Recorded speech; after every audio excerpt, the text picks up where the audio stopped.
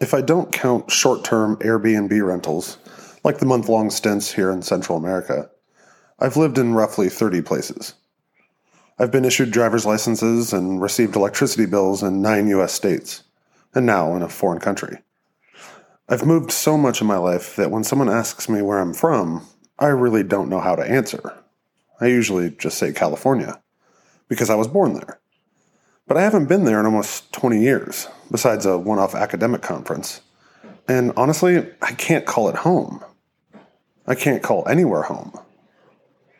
As I write this, I've got the pregame show for the Packers-Giants game on the TV. My wife, Krista, will forever be drawling a "Go Pack Go," insisting that every meal would be improved by a horrifying amount of cheese, and will always think of Wisconsin as her home. Her whole family is scattered around the state. She has roots, a connection, and when all else fails, a place to return. Again, I've never felt that. Ignoring the cliches like home is where the heart is, I think I've been chasing the dream of home my whole life. Maybe I'm just being wistful, or maybe I'm staring down the barrel of 40 and feeling a midlife crisis coming on. Though, after selling 99% of my possessions and relocating to Costa Rica, I think that ship might have already sailed. And speaking of sailing, is my lack of home and continual search for it the underlying theme of this current story? Did I decide to strand my characters aboard a lost ship in the middle of the ocean because I'm feeling the same way? Listless? Adrift? Maybe. Was the first season of The Ghost Modernist an exploration of my own insecurities in a young marriage and new homeownership? Probably. Here, the lit professor and me, not to mention Roland Bart on my shoulder, are screaming that intention doesn't matter. That the death of the author coincides with the release of the text, or in this modern world, the publishing of a new episode. Once it's out there, it doesn't matter why or what drove me to create that theme. But hey, I guess since these intros are all about auto-psychoanalysis, I'll give myself a pass. And as such, ask, why do I yearn for someplace to call home? Why have I set my characters so far away from theirs? The simple answer would be safety. Home is the metaphorical solid ground that provides refuge. So, if you've never had one to begin with, or find yourself in a situation where returning home is impossible, what do? Do you give up and just let the waves overtake you? Or do you keep swimming, keep searching the horizon for dry land? Real quick, before we get into the episode, I've got a pair of shout-outs this week. Thanks so much to PodReview13 and Bengala07 for the awesome Apple Podcasts reviews. I'm continually awed by yours and everyone's kind words. All of you are keeping this show afloat. And now, ladies and gentlemen, the doctor is in, and the haunt is on.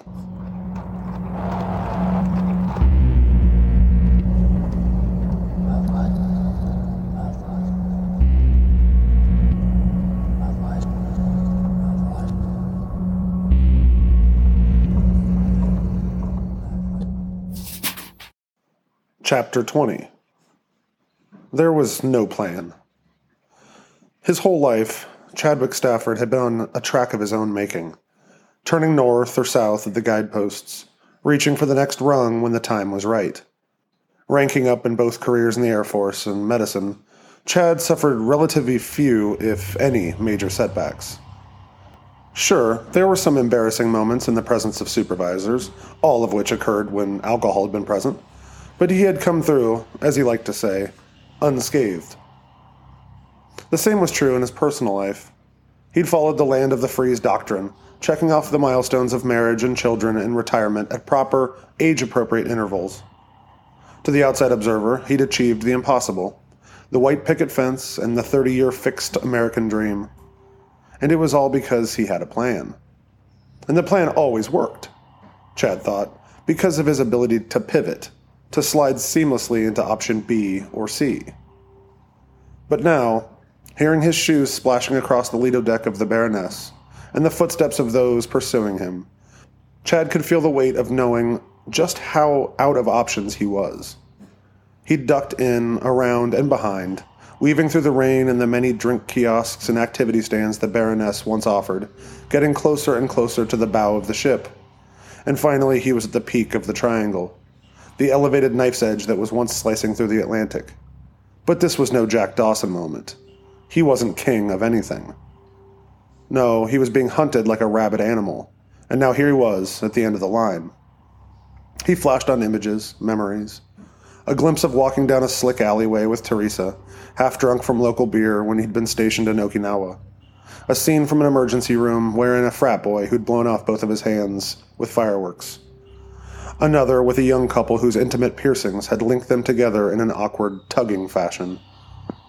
Chad thought of blood and palm trees and foreign wars, and of his son and then his grandson, introducing him to video games that glorified those wars.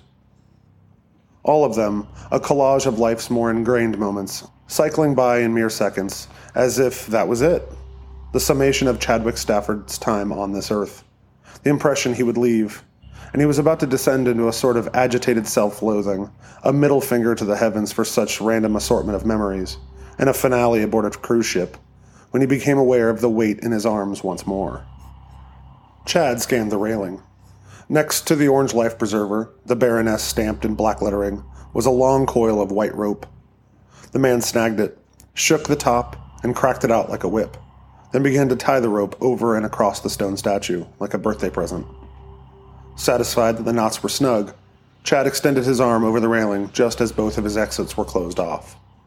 A pair of random, nameless, blue and gold employees blocked off starboard, while Laszlo, Sophia, and Donnie Fredericks, that damn smile still etched on his face, were moving up the port side. There was one gun among them, and Sophia held it to the back of Lacey's head. Chad thought, that's not exactly the sort of behavior you'd like from a spouse. When the group was 10 feet from where Chad stood, Donnie kicked the back of Lacey's legs and the man fell to his knees with a grunt. Sophia's aim stayed true. "Careful," Chad said, and bobbed the statue in his hand. "This thing is heavier than it looks. I'd hate to drop it." "You go right ahead," Donnie said. "You really think we need that?"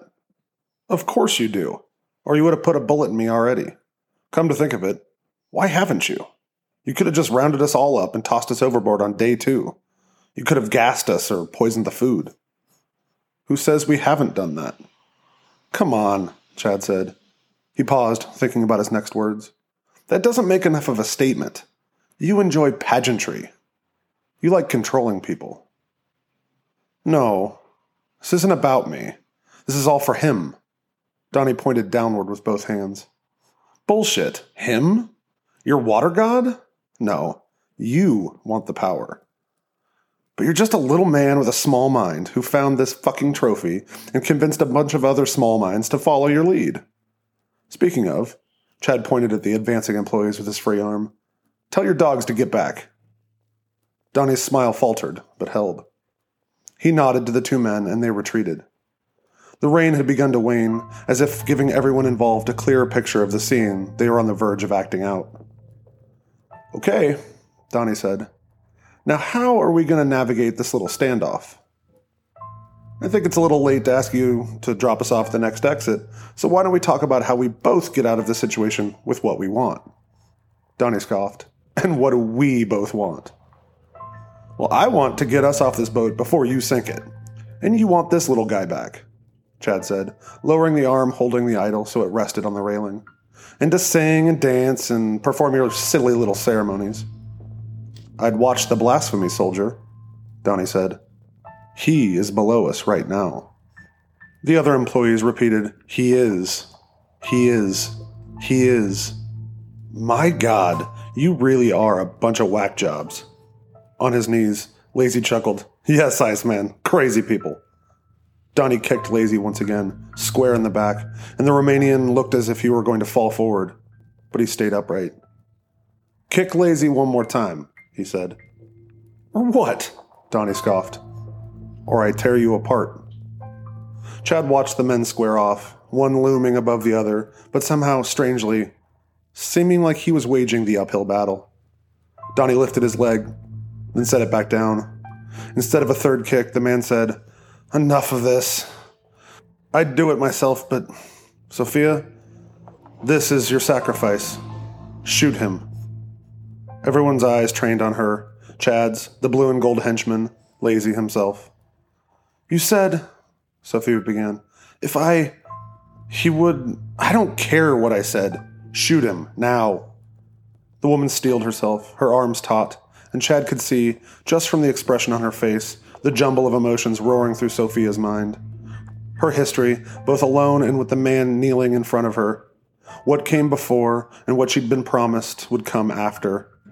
How she'd gotten to this point, aboard a listless ship, taking orders from a man who had, apparently, convinced her that she would be spared in the world of chaos they were dredging up from the depths. What are you waiting for? Donnie screamed. Shoot him! I can't... Sophia began, and then shut her eyes. Chad thought, this is it. He readied himself for the blast and flash, but none came. Instead, Sophia softened, her rigid arms relaxing. But they were still directed at her husband. God, I knew it. You're worthless, Donnie said, and grabbed for the gun. Give me the... Sophia squeezed the trigger. In an instant, she was rocked back on her heels, while the slug took off 2 of Donnie's fingers and half of his right hand. The bullet continued on its path, sinking into Lazy's chest and spinning him. The man fell face first, while Donnie Fredericks hopped back, clutching at his incomplete palm, howling. Laszlo wasn't moving. Before what came next, Chad Stafford had enough time to think about the intricacies of what was playing out before him. Sophia had been married to Lazy for a number of years, and had to be made of such strong cloth to put up with a man like that. But then again, she'd been carrying on an affair with that blonde nightmare. So on both sides, Chad thought her judgment of character was, at very least, questionable. Still, she just made her choice clear, with a single bullet ripping through both men. Then, Chad's final thought. If she could shoot the 2 men with whom she was most intimate aboard the Baroness, what would stop her from turning it on the 2 employees and then Chad himself? Take everyone out in a hail of lead and ensure her own survival. Chad gripped the end of the rope with his free hand, then let go with the other. The stone statue rolling off like a yo-yo, and then he charged. Seeing this, Sophia raised the handgun once more, and Chad waited for the report, and the feel of the slug boring a hole into his own chest. But when the gunshot rang, it wasn't followed by a thudding in his ribcage, but by the sizzle whoosh as the bullet just missed his ear. Donnie had thrown himself onto Sophia, his weight pinning her to the deck. The pistol skittered out of everyone's reach. The cruise director, and high priest of some insane religious fancy, lost himself in rage, choking Sophia with the forearm and elbow of his nearly useless arm, while pummeling her face with the still intact fist. And Chad was faced with a decision. Attack Donnie and try to save the woman who'd just tried to kill him, or go for the gun and try for the upper hand. Apparently, the 2 Celebration Vacation henchmen had made their choice and were rushing across the deck to join the fray. He had to make the choice, fast, and was about to go for the gun when a third option, like it always seemed to do in his life, presented itself. Chad still held the rope in his hands, and with it, control over the idol suspended somewhere under the waves. "Everyone stop!" Chad shouted, and like some sort of great cosmic joke, they did. The men quit running. Donnie quit hammering Sophia's face. Even the rain had trickled to a halt, and for a moment the only sound was droplets falling from the wood and glass and metal of the ship, and from the bodies of those littering the bow. The sun was high enough now that its rays made the dirt and blood and horror on everyone glow. And for what? Chad thought. Aloud, he said, "That's enough. Get off of her or I let go of the rope." Donnie stayed fixed on Sophia's mangled face, and yowled, an anguished groan that cut through everyone watching him. When he spoke, he wasn't addressing anyone on the Lido deck. "What more do I have to do? Why won't you just rise?" "Who are you talking to, Donnie?" Chad said. "I said get off of her or I drop it." When Donnie, still straddling the unmoving Sophia, faced him, the man's mask had shattered. The faux smile had vanished. His hair was wild, matted, like he had been drug around by it. The normal, calculating eyes, the sort that seemed to always be filing stimulus and threat away for analysis, had been hollowed out. He wasn't staring at Chad, but through him. Slowly, like a man trying his hardest to regain some level of composure, Donnie got to his feet. He stood still, his back foot digging in, as if preparing to launch himself again. He said, "If you were going to, you would have done so by now. I think you've held on to it long enough. You might be hearing the call. His call." Chad, for his part, was scrambling for a way out, a way to resolve this. Ideally, it would end with Donnie's bloody, bullet-riddled corpse, his followers being led off the ship in handcuffs, and Chad, Teresa, and the rest of Table 9 fending off reporters as they left the hospital. Even Lazy. Yeah, Chad wanted Lazy to be there too, though the man still lay lifeless between he and Donnie. But how? How am I going to get there? Well, there's always another option. I can cash in my last chip. To Donnie, Chad said, "All I'm hearing is your horrible voice. That's all I've heard for days. Maybe this'll shut you up." Donnie's wide, unbelieving eyes watched Chad open his fingers. The tail of the rope stalled and then began slithering toward the railing. The other employees were in motion then, rushing to catch the rope, but were a yard away when it licked out of sight. As if he hadn't been baffled enough during this Love on the Waves cruise, the two men didn't stop at the railing and gazed longingly at the spreading ripples of the rope and statue below, but leapt over after it. No hesitation, just gripped the rail and launched themselves into the icy waters. Chad didn't have time to process the connotation, as Donnie was now grabbing at him with 1.5 hands. The man was shouting, screaming incoherently, just chortling rage. Spittle covered Chad's face. Donnie's damaged hands were clutching at his shirt, then up to his neck, as if the man's brain couldn't settle on what he wanted to do, and Chad seemed to be watching this from the outside, floored by the absurdity of a man brimming with so much anger that he was rendered useless, a babbling, broken child slapping impotently at Chad's face and chest. Then, his disjointed chatter solidified into a single deafening shriek. Chad's ears rung with another man's pain, and he stood frozen as Donnie collapsed.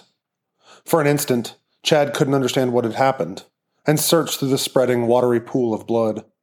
Donnie Fredericks, still screaming, was a tangle of limbs, both of his working and mangled hands clutching at his ankles, and the wide open mouths where his Achilles tendons used to be connected. The knife that had been used to sever them was only a foot away, clasped tight in Lazy's hand. Okay, Lazy isn't dead, Chad thought, though the gaping hole in the man's chest might have suggested otherwise. Chad watched Laszlo summon what appeared to be the last of his strength, and began to crawl over Donnie's writhing body, stabbing as he went. One deep plunge to the thigh, 3 to the groin and stomach each. Lazy bypassed the heart and slashed at Donnie's clutching arms, severing nerves and tendons that would allow him to defend himself. "Lazy has you now," the man croaked, and paused, straddling Donnie's chest. If the cruise director responded, it was lost in his choking cries. When Lazy began carving the blond man's face, Chad had to look away. He limped over to the railing and watched the spot where the idol and the 2 employees had disappeared in search of their god. Chad kept his back turned until Donnie's screaming slowed, then stopped forever. "You know something, Iceman? I'm supposed to have words here." Lazy lay between Donnie and Sophia, less than an arm's length from each, and there was enough blood washed on and around them that all 3 could be mistaken for corpses. From the look of him, Lazy wasn't far away. With that understanding, Chad felt a little tug in his heart. He wasn't sure how to approach this, how to help a man with his last words, so he stepped over and knelt beside him. "What do you want to say, Lazy? Is there something you want to get off your mind?" "No, I don't need confession. I need cool line. Like, when you kill villain, you say, 'Crowd makes cheer.' I see enough movies to know this." Despite everything, Chad found himself chuckling. "You lost your shoes. You did. You trying to be John McClane?" Before Lazy could respond, 2 more employees ran in, and upon seeing what was left of their priest, slowed to a halt. They studied the scene, and Chad wondered whether he should lunge for the pistol, but there was no need. When recognition came over them, the men deflated. They said nothing, as if the unmoving body of their leader, the whole reason for any of this, was enough. There was no god, no watery savior. If there was, why would the man who was leading them to the resurrection be nearly disassembled on the ship's Lido deck? They went back the same way they'd come. "You're right, Iceman. This is Die Hard on ship. We use radios. We beat terrorists. You beat them, Lazy. The man thought about this, began to argue, then stopped. Instead, he smacked the body next to him.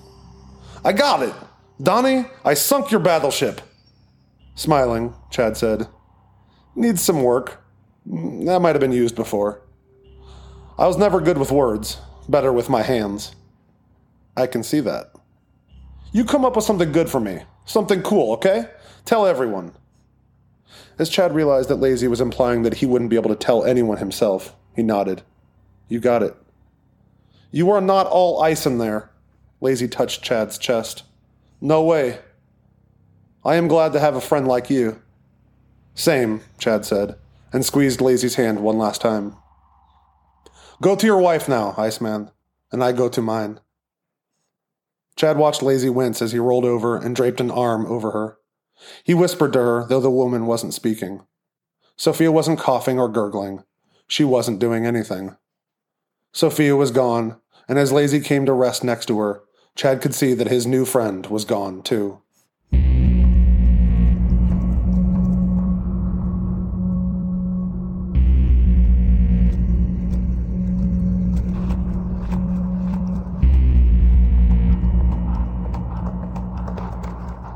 Thank you for listening to another episode of The Ghost Modernist. We are getting dangerously close to the end of this season. Be sure to follow me on Instagram at The Ghost Modernist for updates about Season 2, hints about Season 3, and of course, dog photos.